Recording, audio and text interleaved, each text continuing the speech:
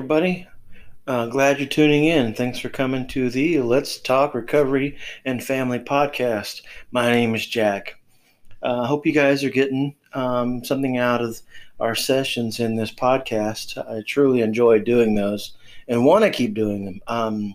If you're getting something out of them, please click on that support button, right, and make any contribution that you feel led to. Anything helps keep my equipment up to speed. That way I can keep doing this and keep trying to help people. I appreciate it. And also, there's a message button too. Feel free to communicate with me anytime. All right, let's get to it. Got a lot of ground to cover. Today, we're talking about some brain stuff. Brain stuff can sometimes be boring, even though it's the brain stuff. It's kind of crazy, but hopefully, you guys will still get something out of it, as we're talking about neurotransmitters, right? And I want to get and work my way to what physical dependence looks like. Some people don't truly believe that there's withdrawal in everything, and some people don't notice it until they're having some of the physical stuff go on, which can be pretty darn ugly, I must say. I don't know if you guys have experienced, anyone listening has experienced withdrawal now of your own, or have watched anybody experience withdrawal when the physical dependency piece of it shows up, and it looks like tremors and seizures and sweats and all those kinds of things. So let's take a minute to talk brain. The brain is very complex. Even with as much stuff as we know about it, we know very little, right? So maybe this will help you understand some of the connection between addiction and the brain. In the last session, we were talking about denial, and denial it becomes a sort of built-in self-protective sort of thing that, as we discussed, happens sort of on a lower level of conscious awareness. And that's just one of many of the tricks that the brain will play on people and their families, right? So, again, going back to the Living in Balance curriculum, let me read you a few things as we get through here. I'll be able to explain some of it as we go. Although many people are familiar with the words dependence, tolerance, and withdrawal, most people don't fully understand how these physical issues can have a tremendous influence on the addiction process. To understand these terms, you need a basic understanding of brain chemistry, because addiction involves the brain's neurotransmitters. And that's what I'm talking about. Some people don't realize that as you use alcohol and drugs, your brain begins to make adjustments, right? Sometimes in group, I'll share the concept of the party guy, right? If you can remember, if you're a smoker, or the first time you used heroin, do you remember becoming sick? Maybe even vomiting. Not everybody starts to vomit with cigarette smoking the first time they pick it up, but you get this very loopy, disoriented kind of brain headache thing going on, right? With heroin, some of those same things happen times 10, right?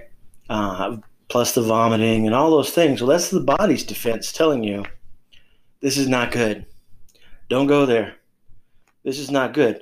But the more and more you keep introducing it, the more and more the brain and body does what it needs to accommodate for it. I hope you're catching that. The brain and body begin to accommodate for said party guy, right? Like, okay, you want this guy to come in, and then we'll just make room for him. Now, neurotransmitters are naturally occurring chemicals in the brain that carry messages between special cells and neurons, which make up nerves. There are several kinds of neurotransmitters. They carry different kinds of messages, and they work with different nerve systems that are vital for feeling, thinking, and behavior. The levels of neurotransmitters can be too high, too low, and in balance, right? Hopefully you're following along. When there is a natural balance of neurotransmitters in the brain, people usually feel neither depressed nor anxious. You're kind of just good, right? On an even keel. Some rather, they feel alert and normal with sufficient energy. This is when things are in balance. When certain neurotransmitter levels are lower than normal, also called depleted, people may feel depressed and sad, and they have no energy. They just feel bad. And that's the tricky part. Like when you're dealing with methamphetamine and you're cranking up the go juice that we naturally have, right? The feel good juices, neurotransmitters that fire along on their own pace. And when you see food, when you have sex, those kinds of things, kick those in and produce this feel good kind of thing, feel good chemical, right? Now with methamphetamine, if you crank that up and crank that up using meth over and over and over again, when the brain and body decide that, whoa, wait a minute, we're on overdrive and we don't need all this juice, the brain and body tend to turn the valve down, right? They hit all the little valves, turn them down. It's like, whoa, this is way too much overload. Then you find yourself at a time where you don't have any methamphetamine. And now it's been a day, then it's been 2 days, then it's been 3 days, and you're feeling depressed. The reason for the depression is because the body and brain still have not picked up on the fact that they need to turn the volume back up, right? So you're shorting yourself on those feel-good chemicals, and they're not firing yet. And you're not causing them to fire up using methamphetamine. So the body's a little bit off balance.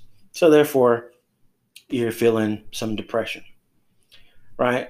When certain neurotransmitter levels are very high and remain high for a long period of time, people may feel anxious, agitated, and irritable. They may become violent, paranoid, and they may hallucinate. All can be symptoms related to methamphetamine use, right? Doesn't always have to be the case, but it's very possible. Neurotransmitter balances can be upset by a variety of factors. These can include events that involve high levels of stress, car accidents, such, those kinds of things. Physical pain can make people anxious because it hurts, whatever it is, right? And a lack of sleep or food. A lack of sleep or food. I know people experience that too. You feel just a little bit off because you didn't get a good night's rest. Or maybe it's noon one day and you haven't eaten since noon the day before, right? Sometimes you're a little out of gas. These may make people experience anxiety, depression, some confusion. Dehydration is also in there. If you feel a little bit dehydrated, it can cause some of these same symptoms because your body's low on fluids. On the other hand, some events make people feel good, such as swimming, right? Winning the lotto. That doesn't happen very often for people, but winning the lottery, I guess, can make some of those people feel pretty good. In sports, making a touchdown, right? That's how those feel-good chemicals fire off on their own into a healthy level, right? So there's winning the lottery, making touchdowns, we mentioned having sex. Those kinds of things fire off good chemistry. It's good for you, I guess. They're good for you. But that's kind of how the brain sort of functions, right? Sort of how the brain sort of functions. And we mentioned tolerance and withdrawal.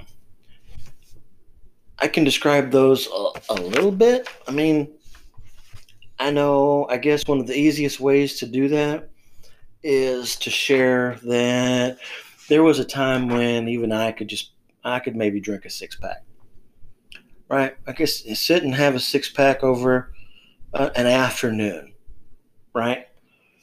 But it wasn't long. Well, I say not long, but I guess it was a few years down the road when people who started off small like that and they've decided they always want to reach this desired effect, right? They're trying to get to a place, to a certain feel good place that they enjoy being.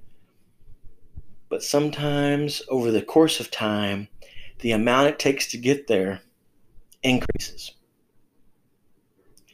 So let's say early on, you're bobbling drunk at 6 beers, right? Now let's say it's 15 years down the road, and to become that same bobbling drunk, it takes twice that, 3 times that, right? Everybody's tolerance tends to be different. Now, we've talked about withdrawal before. Withdrawal off alcohol, it can be very, very dangerous, right? There's all those symptoms, the vomiting, the diarrhea, the seizures. But with alcohol, in some cases, death can occur. So, alcoholics out there, if you're listening, please don't stop cold turkey. I know you've been waiting to have somebody tell you to stop or not stop. Just please do it in a safe environment, maybe with some medical people around you, because they have medications they can give you to kind of ward off some of that detox stuff, some of the withdrawal stuff, and make it safer for you. Right? Same with benzodiazepines. Those can cause seizures too with an abrupt stop. And here's a controversial thing. Caffeine can have withdrawal. Of course, it doesn't meet the level of these other things that I just mentioned. But in that is THC. Yes, marijuana has some withdrawal symptoms, right? Have you ever been close to or hang out with somebody who hasn't smoked pot in 2 or 3 days and their mood's up, they're agitated, right? They may not be violently ill with the runs and throwing up and that kind of stuff you would have with these other things. With marijuana, it can be fairly subtle. It can be just a mood shift, right? Some people say or swear by the fact that marijuana has no withdrawal symptoms at all. Not true. Not true. You can't put a chemical like that into your body consistently day in and day out and have those abrupt stops for 2 and 3 and 4 days at a time and you not be altered in some way. Most of the time it's just, mood. You're irritable, snappy with people. And you might even have some mild aches and pains, headache maybe, those kinds of things. But again, it's not that big, obvious sort of thing. Stimulants are tricky too. I already went over that. Why there's depression if you're using methamphetamine because it's supposed to pick you up. Well, in between your uses, as I mentioned, all those feel-good chemicals in the brain and body, the body kind of intercedes, turns down the volume because it's already so amped up. Now, as it took some time for it to realize that, it will also take some time for it to realize that they're not being turned up on their own anymore. So you're 2 or 3 days after not using methamphetamine, you wonder why you're so depressed. That's why the body's got to take the time to go, oh, hey, we're missing this. And it begins to turn the volume up on its own. Right? So if you're dealing with depression, you need to get that looked at too. Because depression in itself can be a trigger for some people. So you just got to be careful when you're dealing with these sorts of drugs. Right? So we've talked about chemicals, brain function, right? We've gone over withdrawal just a little bit, neurotransmitters. I'm not going to get into too much detail. I just want you to kind of have a heads up on some of those things. Plus, I'm not a doctor, right? I can just kind of tell you how they may affect people from an addiction standpoint, right? So let's talk body function, and let's talk physical dependence, right? Some people aren't quite sure what that means. Physical dependence. I have kind of this theory that I tell some of my clients that there does come a time where you stop abusing the drugs and they start abusing you, right? That's because the body's become completely accepting of all the junk you're putting in it.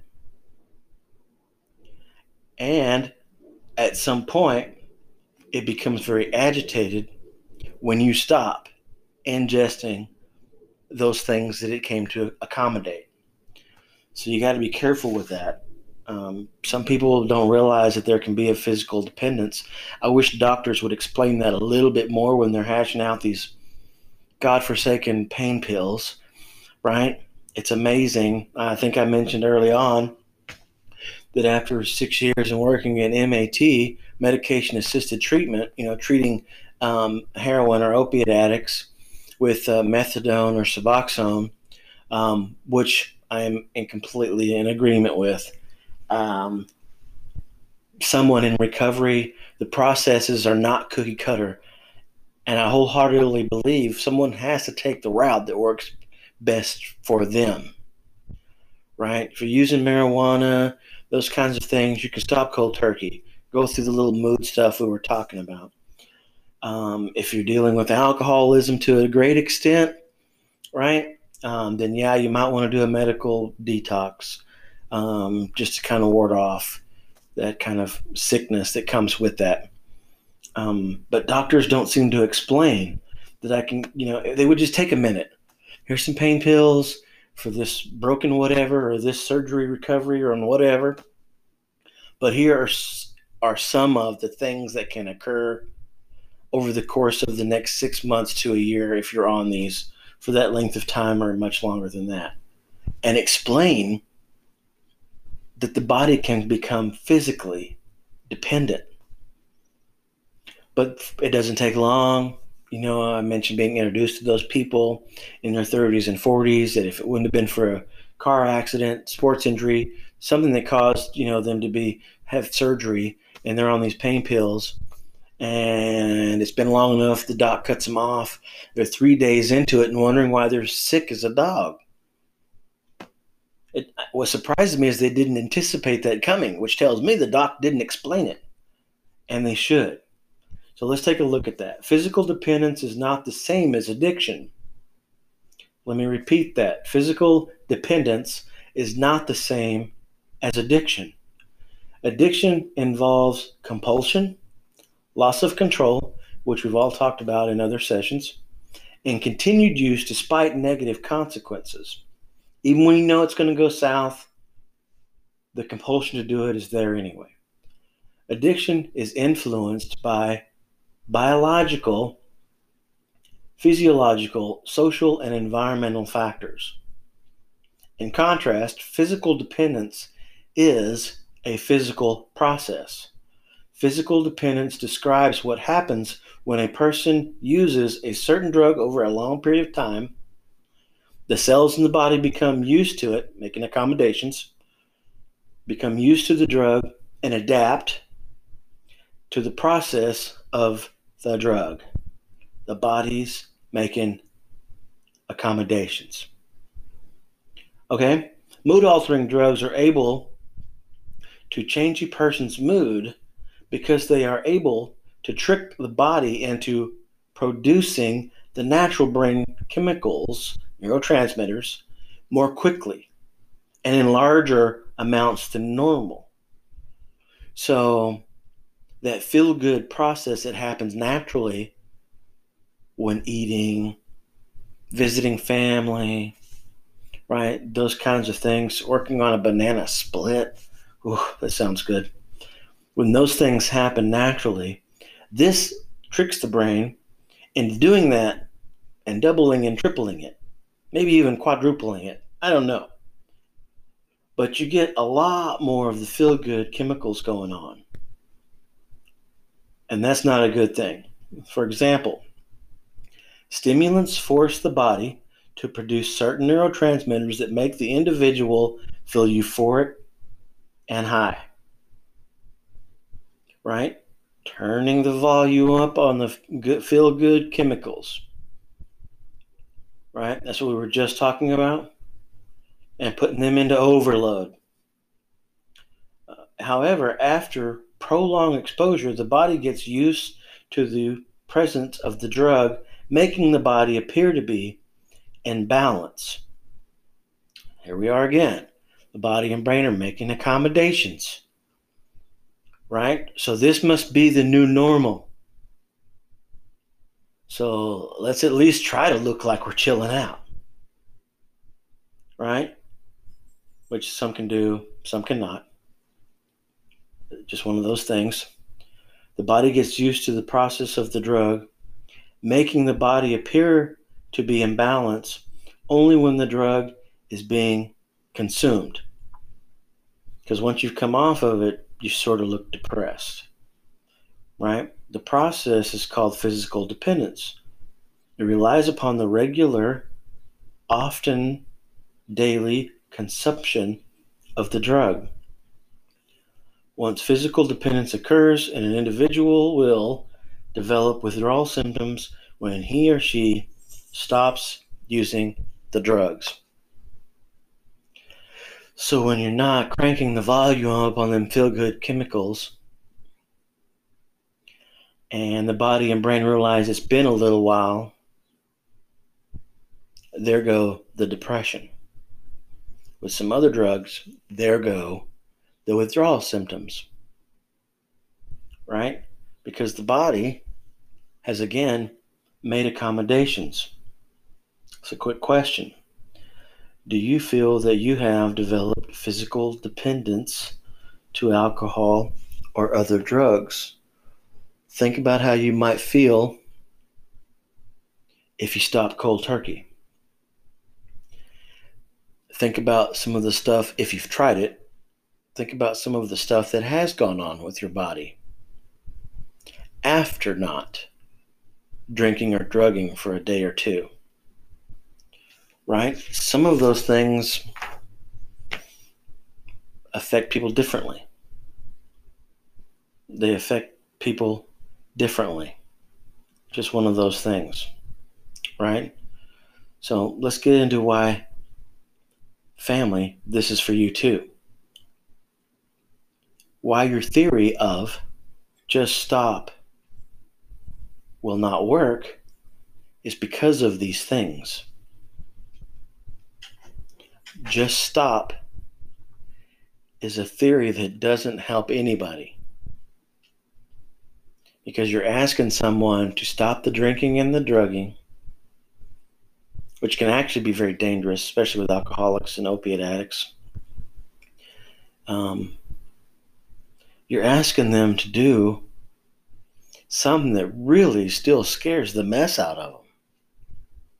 That kind of withdrawal and detox is not nice. Not nice at all. I don't know if any of you guys have seen the movie Less Than Zero. Great depiction of what withdrawal can look like in that movie. It's a really old movie, but nonetheless, it's one of those that can really grab your attention on what that looks like. It can be very scary for some people. And so asking someone to just simply stop is a concept that does not work. Does not work. It's not just willpower either. There's no such thing of that as in the concept or the world of addiction. Willpower doesn't work. You have to gain some momentum. You have to be willing to participate in different models of treatment, right? And once you get in there and start to begin to feel better, in some cases take those medications that ward off or minimize the withdrawal and detox symptoms, right? And then allowing you to catch up, your body to heal a little bit, you begin to gain some momentum, right? And then you find yourself clean and sober for a week, then 2 weeks, then 3 weeks, maybe a month, right? At that point, maybe you can consider there'd be some willpower in being able to stay that way. But even then, I wouldn't bet money on it. I wouldn't bet money on it, right? The ability to fall asleep naturally is another one of those things that you have to be careful with. Using drugs to knock yourself out for long periods of time, right? You don't fall asleep naturally, you tend to pass out. So that's something that happens in this time frame too. Your body has to kind of retrain on how to naturally, to fall asleep naturally, because the body, it does things just prior to you falling asleep. There's some body chemistry, brain chemistry kind of things that happen. The body prepares itself to fall asleep. Well, when it doesn't have to do that because you're so drunk you pass out, or just so high that you pass out, right? It tends to lose the ability to do that, loses the ability to fall asleep naturally. Another one of those changes that happens, right? Another one of those changes that happens when you've been using drugs for a long period of time, or large amounts of alcohol for a long period of time. So be careful, right? Be careful. And do what you need to do for your family. Addicts, do what you need to do for your family to try to get clean and sober. Families, do what you can do to be supportive, right? Because I can promise you one thing. Here's a little nugget for you. If nothing changes, nothing changes, right? Somewhere there's got to be a coming together and adjusting for what one side of the family needs versus what the alcoholic or addict needs, right? And you guys that are probably the family members are kind of snarkling at me probably, and that's okay. That's okay. If your treatment of the addict doesn't change, I can tell you it's going to hurt more than help. It will hurt more than help. And again, I'm not saying to coddle. You do have to draw some lines in the sand. But we don't have to be ugly and hateful about it. It's one of those things that you have to find balance in, right? You have to find balance in, because withdrawal is ugly. Withdrawal is ugly, and it's very hard for people to just do that. Just do that real quickly. Let me give you an example or describe this to you. People who have developed physical dependence typically have withdrawal symptoms when they cut down or stop their alcohol or other drug use. Withdrawal symptoms are typically the opposite of the effect produced by the drug. So you're way, way, way high. The withdrawal symptoms could be that you're really depressed, right? Really depressed. For example, withdrawal from depression can involve anxiety or nervousness, just the opposite. Kind of crazy, but just the opposite. Withdrawal from stimulants can involve depression and lack of energy. For stimulants, depressants, and many other drugs, withdrawal can also involve agitation and disruption in sleep and appetite. During withdrawal, many people are scared and anxious and feel as if they are going out of their minds. So take that into consideration, guys. Good talking to you. Can't wait to talk to you again. Until next time, be blessed out there, and we'll see you soon. Bye now.